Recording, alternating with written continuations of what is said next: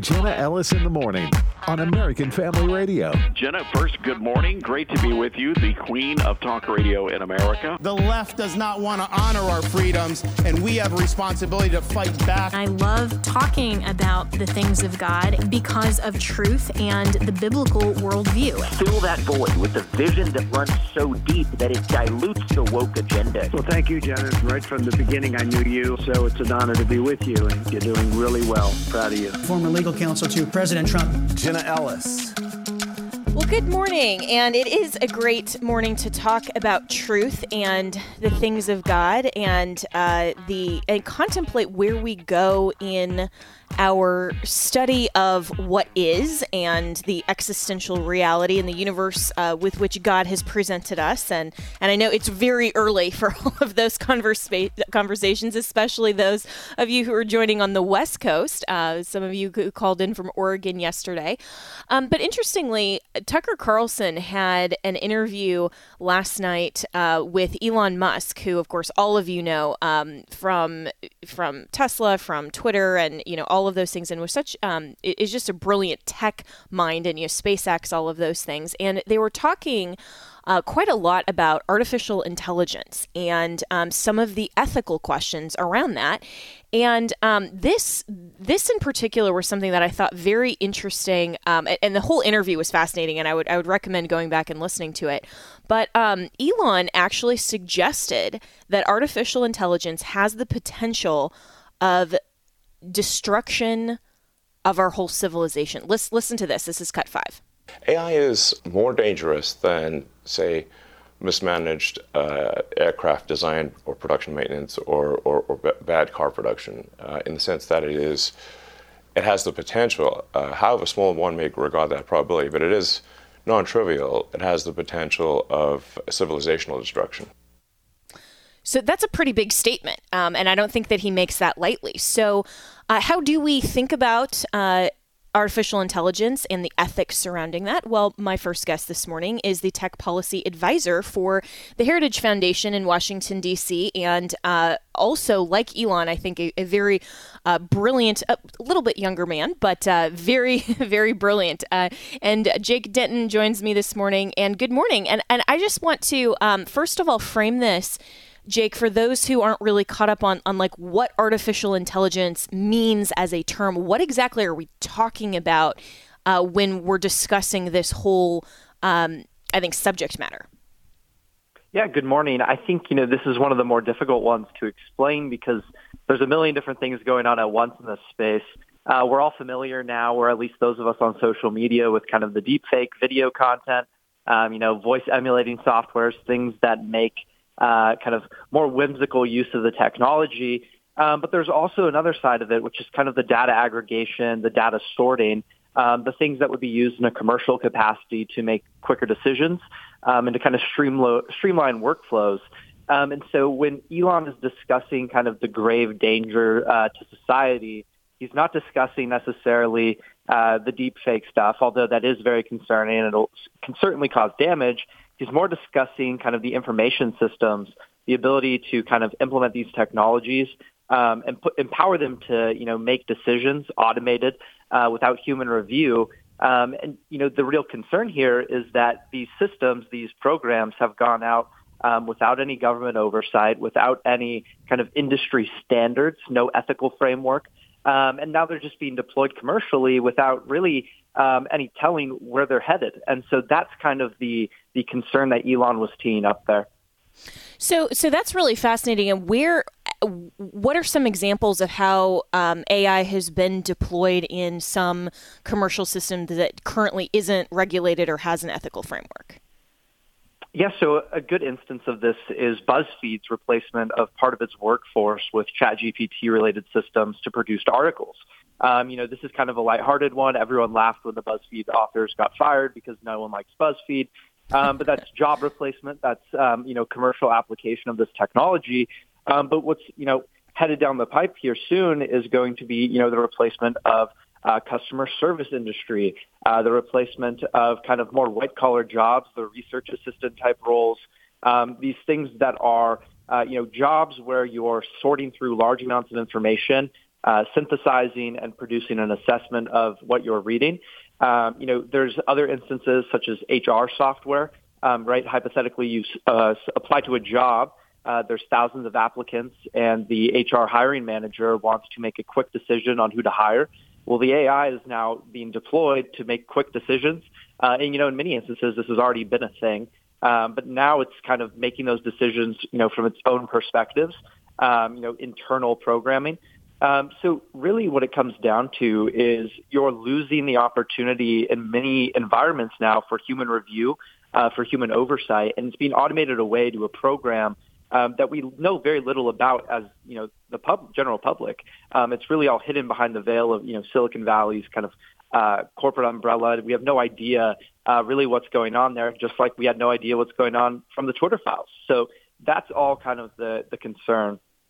Yeah, and this has been a discussion for years in the legal framework as well. So, for example, in my profession, if you have a prosecutor's office, like say that there's a government office that is reviewing files and how these potential charges should be handled and what types of plea bargains to offer. And so you're literally dealing with liberty issues and what goes into that if it's all automated. And they just say, okay, this is the, so say like, for example, in a DUI framework where, people are charged with a DUI, they have a certain blood alcohol content, they have certain indicia of alcohol. And so based on that type of metric, you just spit out an offer without taking into account the individual circumstances, without taking into account maybe mitigating factors, all of those things. Is that really a good judgment without human review? And so a lot of these types of issues, Jake, are very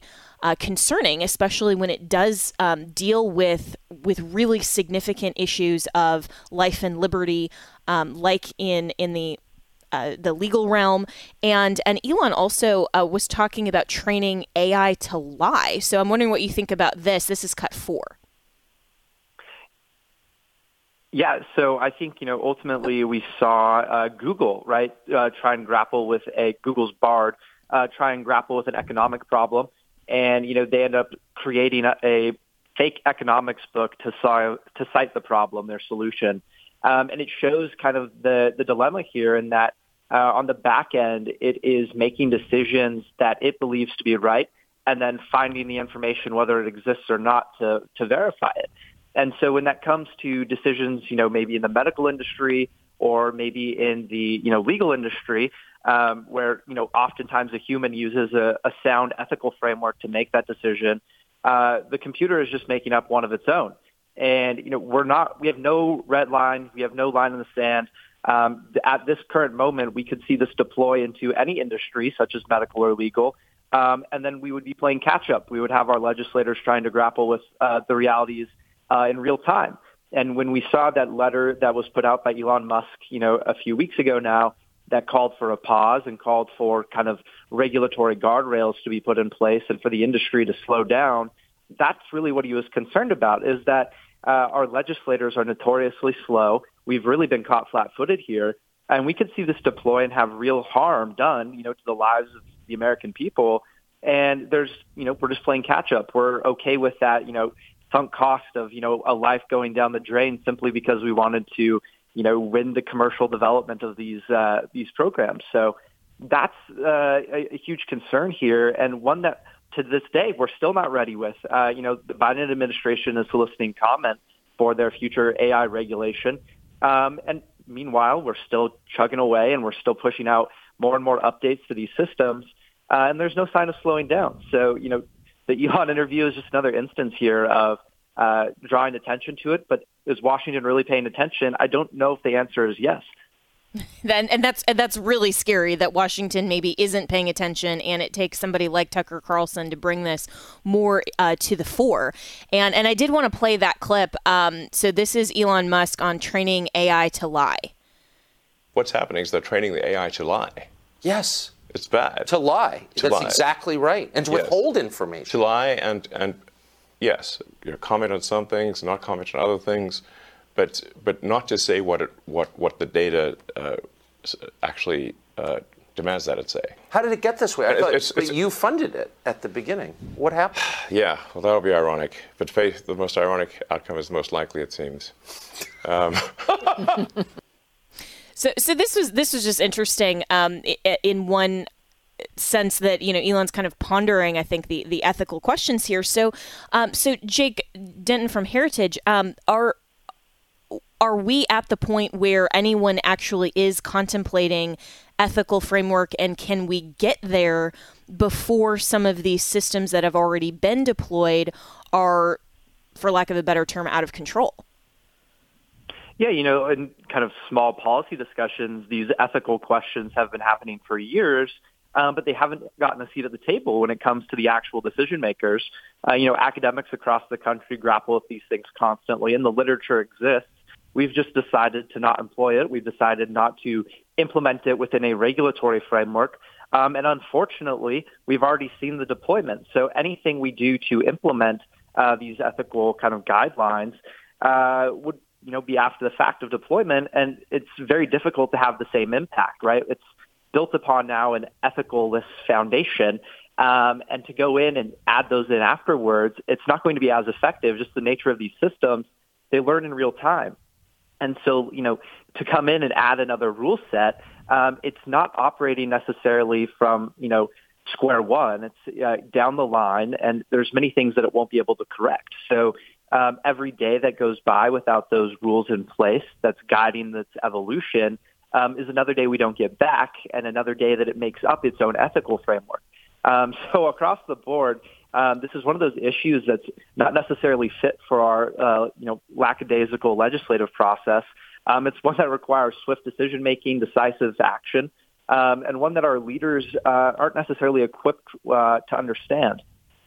Yeah, we've certainly seen how a lot of Congress, when dealing with some of these tech issues, even in some of the Twitter files things and things that we've seen in open hearings where they just aren't familiar with the technology, and so can't necessarily view that in a way that is decisive for legislative measures. And that's why it's important for other policy advisors to be able to have this type of input.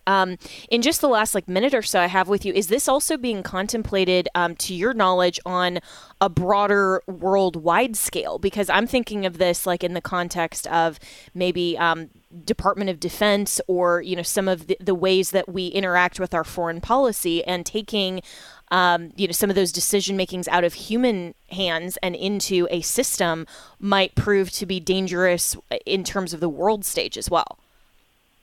Yeah, absolutely. At the end of the day, this is an arms race. It's easy for us to view it as simply, consumer products, but these will streamline decision-making processes on every level of our society. And we're seeing, primarily China really, hit the ground running in terms of their development. They're slow walking its deployment, but in many ways they're pacing at the exact same rate as us. And so, if we were to maybe press pause, or if we were to slow down our development with, the implementation of ethical guidelines, we risk falling behind then China and potentially seeing their technology spread worldwide. And so at the end of the day, we have to really view this more as a geopolitical issue as well, because whoever wins this race will have control over the information systems on a global scale. Whichever technology is the most powerful will be adopted, and we'll be living in that world. And so if it's China's, we'll be under China's content guidelines, similar if it were to be Russia. So it's really critical that we do this the correct way from, as early as possible, so that we don't have to backtrack and lose our lead. Yeah, so well said. I mean, there's so many different implications here, and incredibly informative.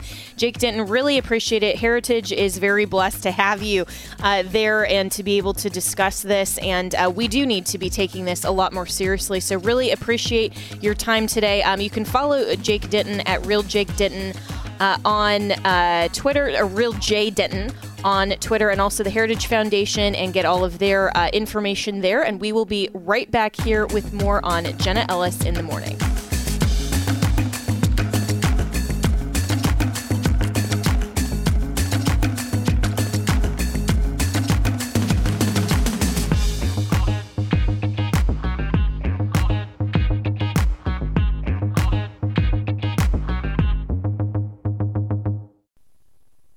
God made His design for marriage and family absolutely clear.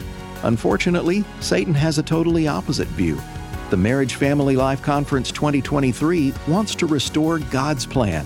July 6th through the 8th at the Cadence Bank Arena and Conference Center in Tupelo, Mississippi, strengthen your marriage and your family with Miki Addison. The family, God's tool to advance the gospel and grow the church. This is why the enemy attacks it so much. Israel Wayne. The latest government statistics say dads spend 19 minutes a day with their children, and the average mom spends an hour a day. We have to have time with them. Stephen Black. This lust, this inordinate desire, actually brings destruction to everyone around. How do you know this? Because I used to be homosexual. And many more. The Youth Apologetics track is back as well. The Marriage Family Life Conference 2023 for His glory alone. Register today at marriagefamilylife.net. This is Pause to Pray, a chance to stop down each day from the daily noise of life and pray for our country's leaders. Today, we pray for Senator Roger Marshall of Kansas. He is the state's junior senator and a former member of the U.S. House of Representatives. Romans 15:1 reminds us of the conduct of a good leader. We who are strong have an obligation to bear with the failings of the weak and not to please ourselves. Right now, with this in mind, let's pray together. Almighty God, we ask for guidance for Senator Roger Marshall as he leads the people of Kansas each day. We ask this in Jesus' name. Amen.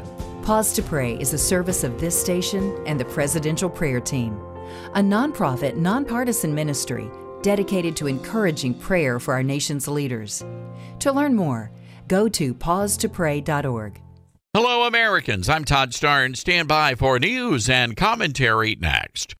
Liberty University's K-12 online academy is the best of a homeschool, private school, and Bible-based education all rolled into one. With LUOA, you can take charge of your child's learning environment and create a structured yet flexible schedule that works for your family. Our qualified teachers are easily accessible for guidance and support along the way. And with new classes starting every Monday, it's never too late to make the switch to LUOA. To learn more, text LUOA to 88741. That's LUOA to 88741.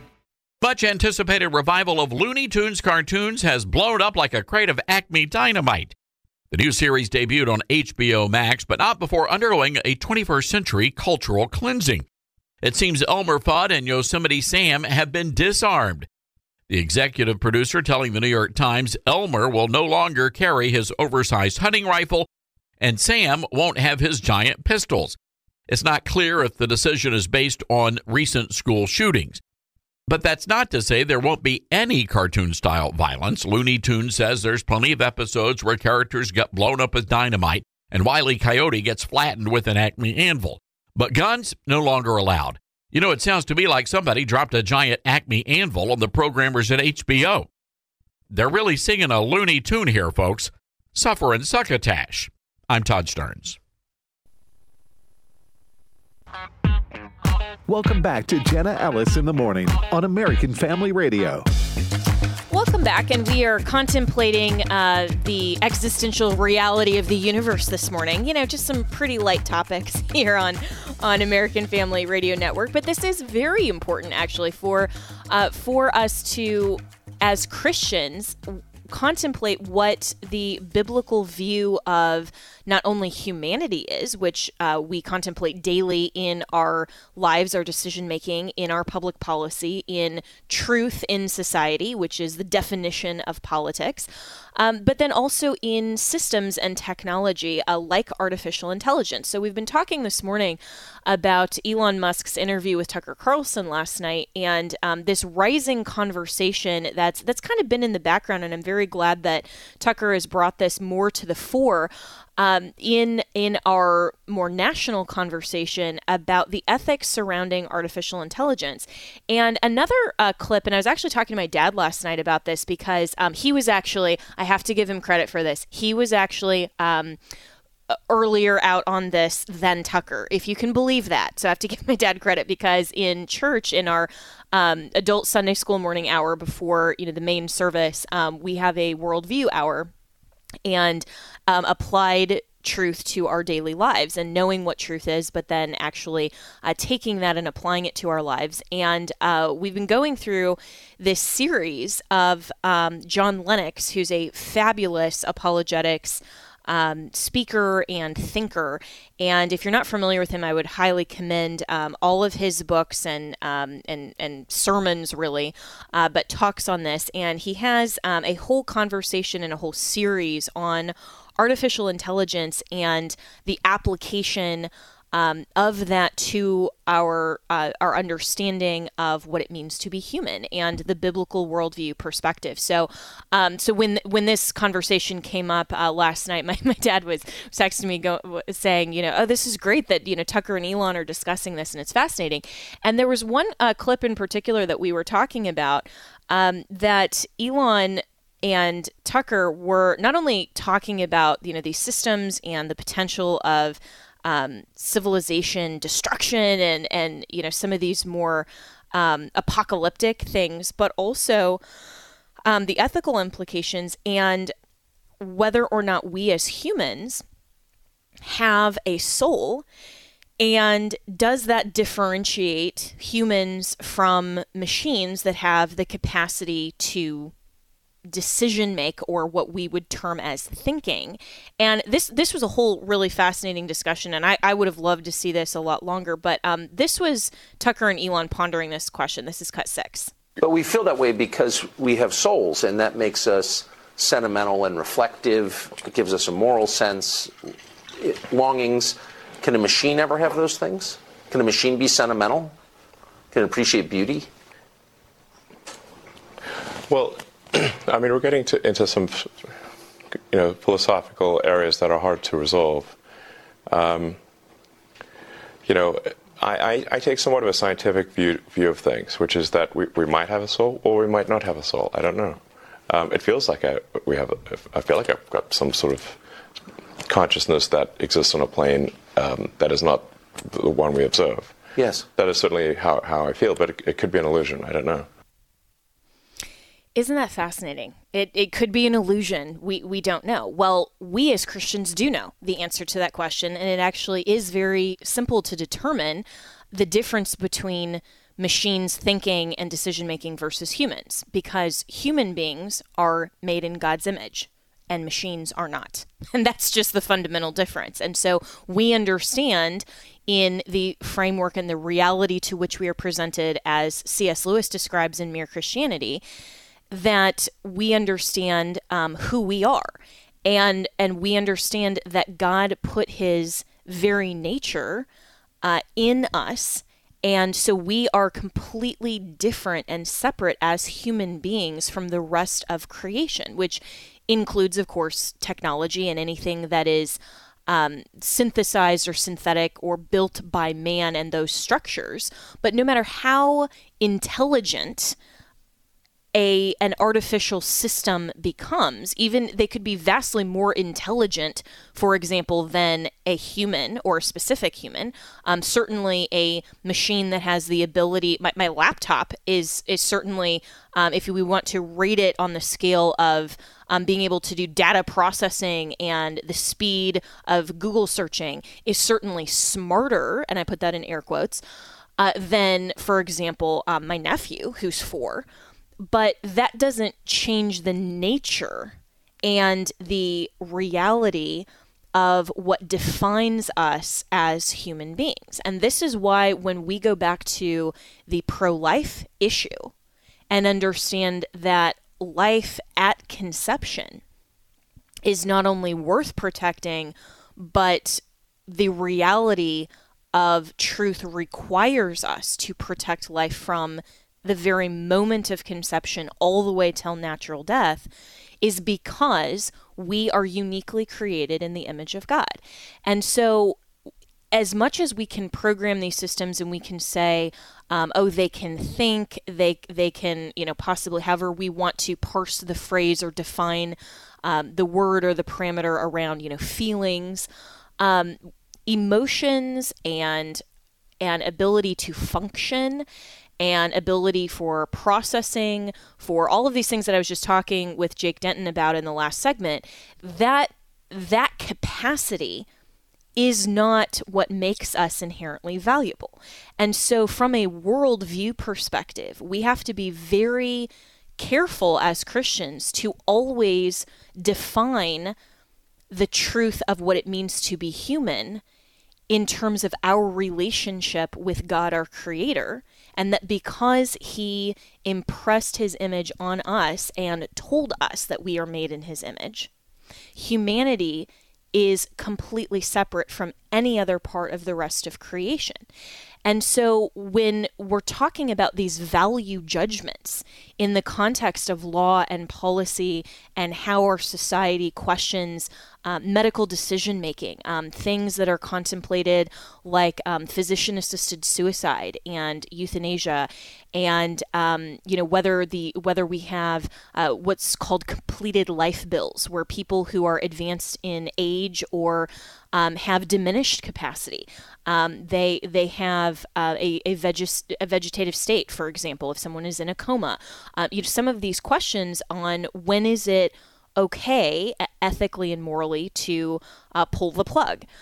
Those are all things that we have to contemplate as a civil society in the framework and the structure of first and foremost defining human beings as made in the image of God and having inherent dignity and worth. And if we go back to our founders' description of our rights that God gives us in the declarational framework, the Declaration of Independence, and terming our rights as unalienable, which isn't a fabrication of our founders, it's a recognition of truth, then we know that life is one of those unalienable rights. And that term, I love that term because it's Thomas Jefferson's fingerprints on the Declaration of Independence that was concerned about our rights being so intrinsic to our humanity that they can't be bought, sold, abridged, infringed at whim, but are so central to who we are as human beings made in the image of God that those rights can never be separated from us. The right to life is so incredibly valuable and important. We cannot, even within our own capacity and human judgment, separate that from ourselves. We cannot choose to end our life morally. We cannot choose to have completed life bills and say, well, I'm no longer valuable to society, and have some kind of scale of saying, well, as long as you contribute whatever contribution means to society, then you are valuable. This is why all of these other isms of philosophies like racism, sexism, all of these things that would categorize human beings based on certain either intrinsic characteristics or extrinsic characteristics, things that we contribute, or ways that we participate in society. We can't categorize value and net worth based on those factors. We only base it morally and ethically and truthfully on the essence of humanity. And that just comes down to our DNA. I mean, we know what defines us as a human because it's all about, as Elon Musk aptly put it, he thinks about it in terms of the science. Well, God gave us discoverable reality. So we know the difference between an embryo, a human embryo, versus any other type of a fetus or embryo of any other type of creature on planet life. And we know that based on the structure and the science. We know what it is to be a human physically. And we also know what it means to be a human spiritually. And so when we're contemplating those questions of artificial intelligence and, are the machines smarter than humans? Well, maybe, depending on how we define smart, or how the machines function in society, and and how we talk about ethical parameters. We need to have these conversations, but let's not just jump past the foundational premise and understanding, and part of the discoverable reality here is that machines will never be human. They are not made in the image of God. So we have to have these conversations starting out with biblical truth, because if we don't have that as a foundational premise, then the conversation will definitely go completely sideways, because we're not founding it first and foremost in truth. And so when we talk about these things about whether or not we may have a soul and spirituality and how we understand our own consciousness, all of those things can be answered very clearly through the biblical worldview of truth, because God gives us his general revelation, which is the universe around us. We can discover him and his nature and how moral truth works and functions in society through the laws of nature and nature's God, as our founders talked about. And we also have specific revelation, which is the Word of God. It's the Bible. And God revealed himself specifically to us through the Word of God and through the scope of human history. I had a professor in journalism school when I was going through the World Journalism Institute. My background in my bachelor's degree is in journalism before I went to law school. And this professor, who was a Christian, said, and I love this, that journalism and recorded history, and we always like to think as Christians of that being his story, history, and it is the record of God's movements throughout time. And God is the same yesterday, today, and forever. And we have seen his specific revelation and general revelation. And we are uniquely made on this very privileged planet, to borrow the term from an excellent documentary called The Privileged Planet that I also highly recommend, that we live in a world that we can discover the laws of nature that reflect nature's God, the design, the beauty, the artistry, things that we then as humans have the capacity to appreciate and to see and observe and to understand the world around us. And we have the capacity to appreciate that very differently than other creatures. But it's not even that capacity to appreciate beauty, because think about someone, who may be blind since birth and doesn't have the capacity to appreciate nature through the lens of sight, but that doesn't make them any less human.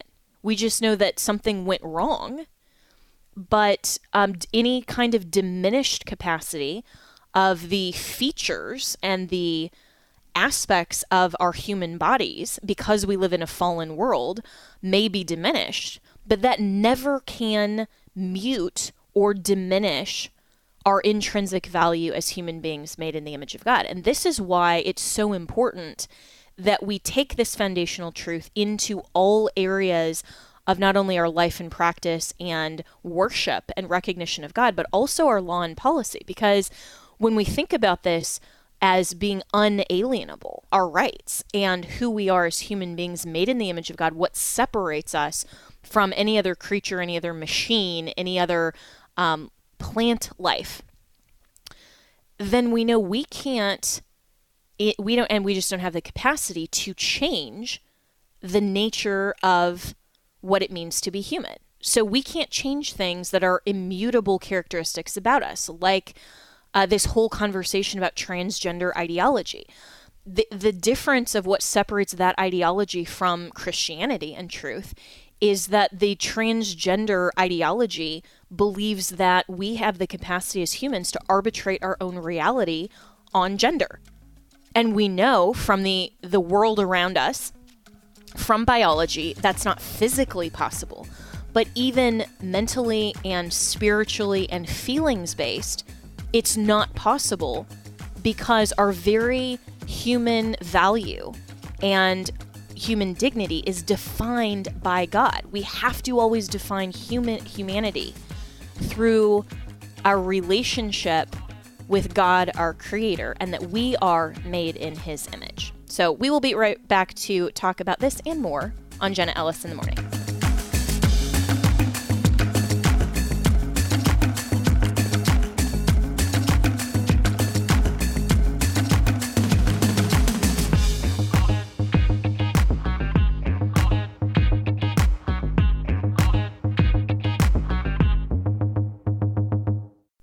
Jenna Ellis in the morning. You need to be very concerned about what your children are being exposed to if they go to a public school or even if they go to a Christian school.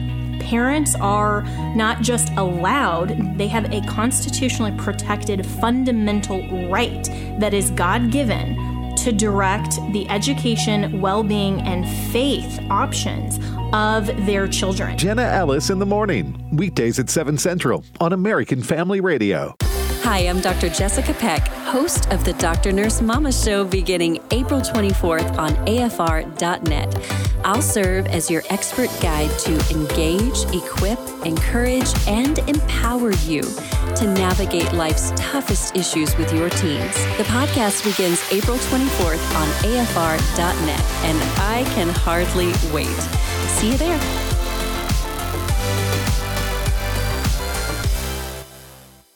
When the righteous are in authority, the people rejoice. But when the wicked rule, the people mourn. My name is Abraham Hamilton III, and this is the Hamilton Minute. Jessica Bates became a single mother and widow after she lost her husband to a car crash. Miss Bates, a Christian, sought to open her home to adopt a sibling pair, but the Oregon Department of Human Services denied her adoption application because her Christian beliefs wouldn't allow her to respect, accept, and support sexual orientation, gender identity, and gender expression as the agency's regulations require. Ms. Bates has secured the services of Alliance Defending Freedom, and she has filed a lawsuit against the agency for excluding her from adopting due to her Christian faith. Listen each weekday from 5 to 6 p.m. Central for the Hamilton Corner, or visit the podcast page at afr.net for more from Abraham Hamilton III, Public Policy Analyst for the American Family Association. Bob Kraft is the founder of Reach a Village Ministries. In more than 20 countries of the world, Reach a Village is encouraging and training and equipping people to go into places where the gospel has not been preached. God is using Reach a Village in remarkable ways. We've seen the single largest baptismal events in both Cambodia and Thailand. Numbers and numbers of people very receptive to the gospel. Historic numbers. It's God's hand on the movement. It's not us. There's no secret sauce here. We got back to the basics of what the Word of God says. These wonderful local believers took that and went with it. Learn how you can partner with Reach a Village when you visit reachavillage.org/AFR. Again, reachavillage.org/AFR. Welcome back to Jenna Ellis in the morning on American Family Radio. So we're talking about the things of truth and understanding the truth in the world around us and the truth in civil society and in politics and the truth around us. And that also carries into the truth of what it means to be a family and what the definition of marriage is and all of these things of life and truth. And so the American Family Association will be holding our annual Marriage Family Life, or MFL Conference, in Tupelo, Mississippi on July 6th through 8th, and I'm so excited to participate this year. So everyone is invited. You can register at marriagefamilylife.net. That's marriagefamilylife.net. Click on the register now, and our theme this year is For His Glory Alone. And at the core, Marriage Family Life Conference is designed to be a God-glorifying tool that encourages believers of all ages to stand firm on their biblical beliefs while being tested and pressured by the world to remain silent about our faith. And isn't that true that we are being pressured to be silent about our faith, but also compelled to speak lies and to adopt the false ideology and mindset of the world? And of course, we need to be teaching our young people and our youth about the truth of the Word of God and allow our young people to understand and grow up with a biblical framework so they can even identify the problems. Because, and we call this in law school issue spotting, because if you are not trained, for example, in the law, and someone comes to you with a problem, you may not even see what the actual legal peril is if you are not trained to spot the issues and to say, this is something that is putting you at very great risk.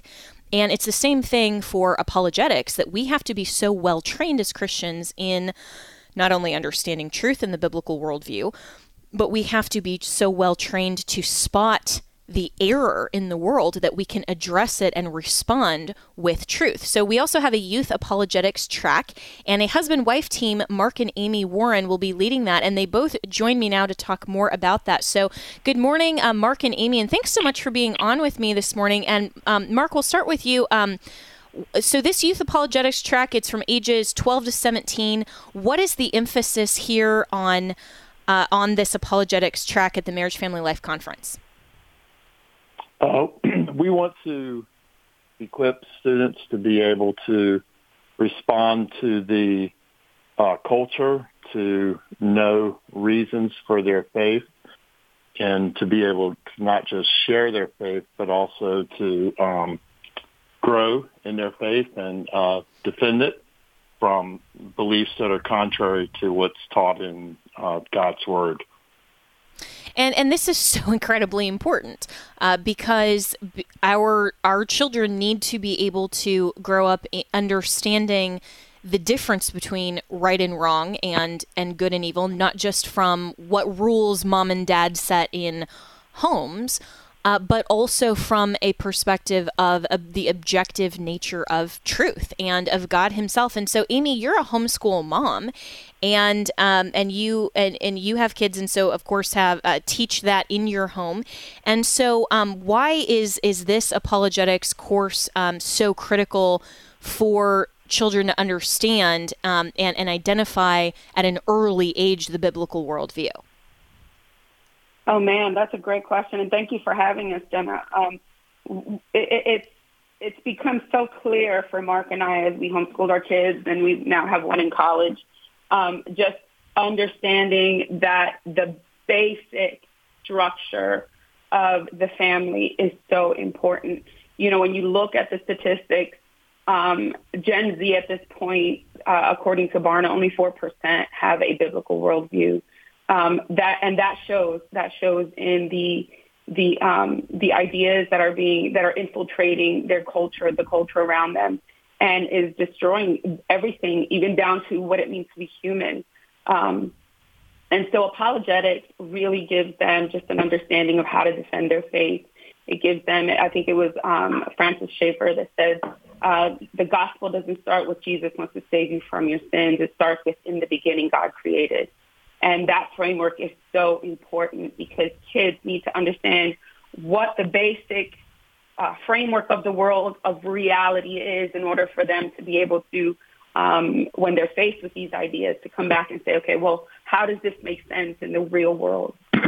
Yeah, so well said. And, you know, we are consistently losing our youth to various false ideologies and false thoughts and false standards of living. And you know, it's interesting to me looking at even Christian kids who, you know, maybe will say, okay, I go to church, I believe in God, and that's my faith, but then how they live out their lives, it to me, it's almost like a buffet of worldview, if you will, where, you know, we pick and choose what we believe in a very incoherent and inconsistent plate of a full worldview that isn't consistent with what the Bible says in all subject matters. So if you're a Christian in your faith, but then you go and you live out in your sexual life, you know, how you deal with questions of human sexuality, or how you deal in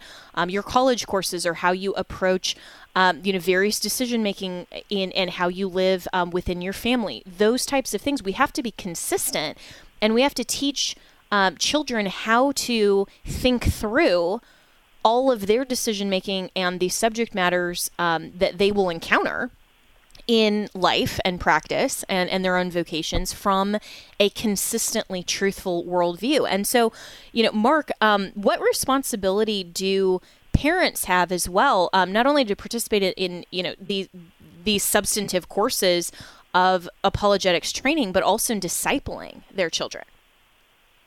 Absolutely. That is the most important task that the parents have. And, you know, a lot of times parents drop their kids off at the church and expect the local church to disciple their kids. But really it needs to begin with mom and dad. You know, Jesus said to teach these things, you know, in the Great Commission to go and make disciples. And it really starts with the home. And in the church, I mean, when you think about the qualifications of a pastor, spiritual leader, you're looking for people who are spiritual leaders first in their home. And if we simply reach, you know, our own families, and if the church can consistently do that, then fulfilling the Great Commission is going to be a lot easier.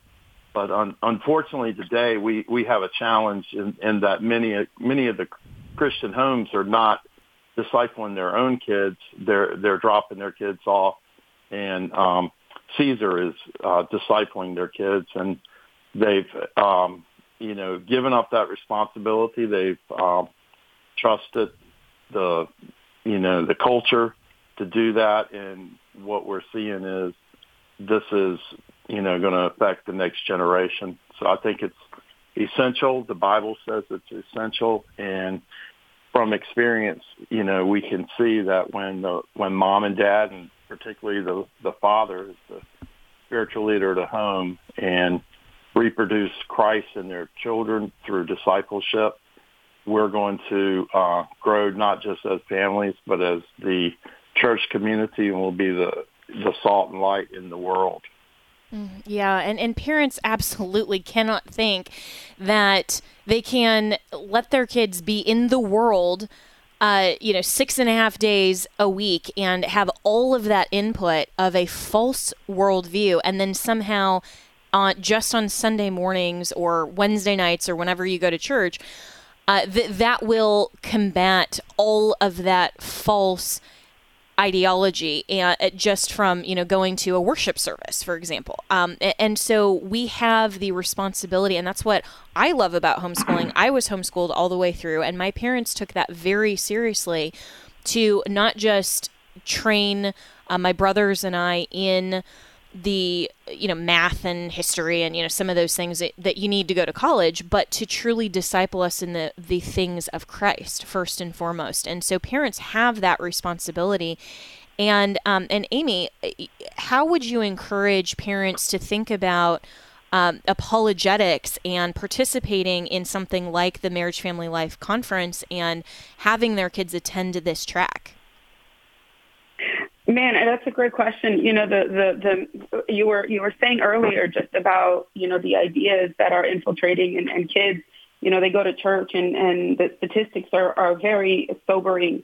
When you look between 70 to 90%, depending on what survey you're looking at, 70 to 90% of kids who grow up in the church are leaving the faith after their first year of college. And I see this. I see kids from local churches and even from fellowships that we've been a part of. And it's almost like on the dot, 10 months later, they're posting things on social media that are just wrought with just secular ideas that are detrimental to their faith, detrimental to human flourishing. And as parents, our responsibility absolutely is, if you're homeschooling, man, you've got to get on the front end of things. Having your children understand the structure of the world before the world gets to them, because when the world comes to them with their ideas, they have a frame of reference to say, you know, I don't think that's true, because logic and reason and the Christian framework makes the best sense out of the way the world is. It makes sense of where everything came from. It makes sense of why the world isn't the way it should be. It makes sense of how is it going to be fixed, or through redemption, and then what's going to happen in the end. The Christian framework has the best answers for all of these major life questions. And as homeschooling parents, as parents in general, man, things like the Marriage Family Conference and apologetics training and things like that are vital to helping our children navigate the world of ideas today. They are facing an ocean of competing ideas of what is true. And there's only one truth. And there's only one truth that makes sense. And it is our absolute responsibility and command from the God who gave it, who is truth himself, to pass these on to our kids. Yeah. And, you know, I want to underscore what you said about how everyone will have to answer life's most important questions of, you know, who am I and who is God? Is there a God, and is there eternity? Where are we going? What is life's purpose? I mean, all of these things that are part of our reality and our contemplation of life. Every child will ask and answer these questions, and we can either answer them substantively with truth or allow kids to borrow from the culture and to have a passive worldview. A lot of people don't even understand what worldview is. They're not thinking about it in terms of what do I think about these things, and living that self-examined life and contrasting their ideology with what the culture is telling them. They just absorb it. And so we do have a responsibility to impact those around us, and especially parents to children that God gave you specifically to train up in the way they should go, so when they're older they won't depart from it. Why won't they depart from it? Because they have substantive answers, and the only inherently consistent answer to all of these most basic questions. So this is so important, and thank you so much, Mark and Amy, for joining me this morning.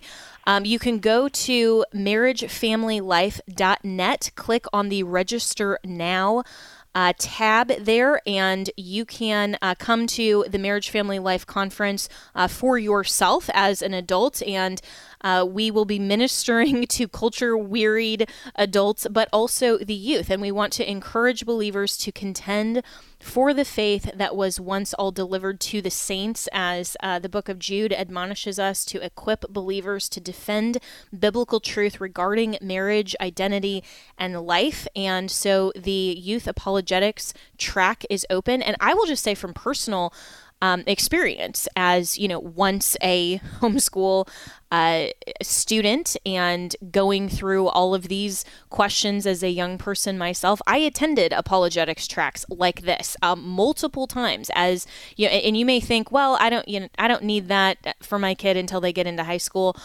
I would say, no, you absolutely need to start now. This is open for ages 4 through 17. Don't wait until your young person is a teenager and already has absorbed a lot of the culture before you equip and train your children to understand how to engage in culture. Because, you know, even homeschooled students, it's like no matter what we view or don't view on the television, or, you know, any of those things that you shield your kids from, they're still going to absorb part of the culture unless we equip them to deal with that in truth. So again, marriagefamilylife.net. I will see you there. It is July 6th through 8th in Tupelo, Mississippi, which is a beautiful town. I loved visiting last week. So go to marriagefamilylife.net, and we will be back tomorrow with more truth and talking about contemplating the world through a biblical worldview lens and engaging politics and culture and civil society with truth. On Jenna Ellis in the Morning, you can reach me at jenna@afr.net. Follow us on social media at Jenna Ellis AM on Twitter or our Facebook page. That email address, jenna@afr.net. Make it a great day.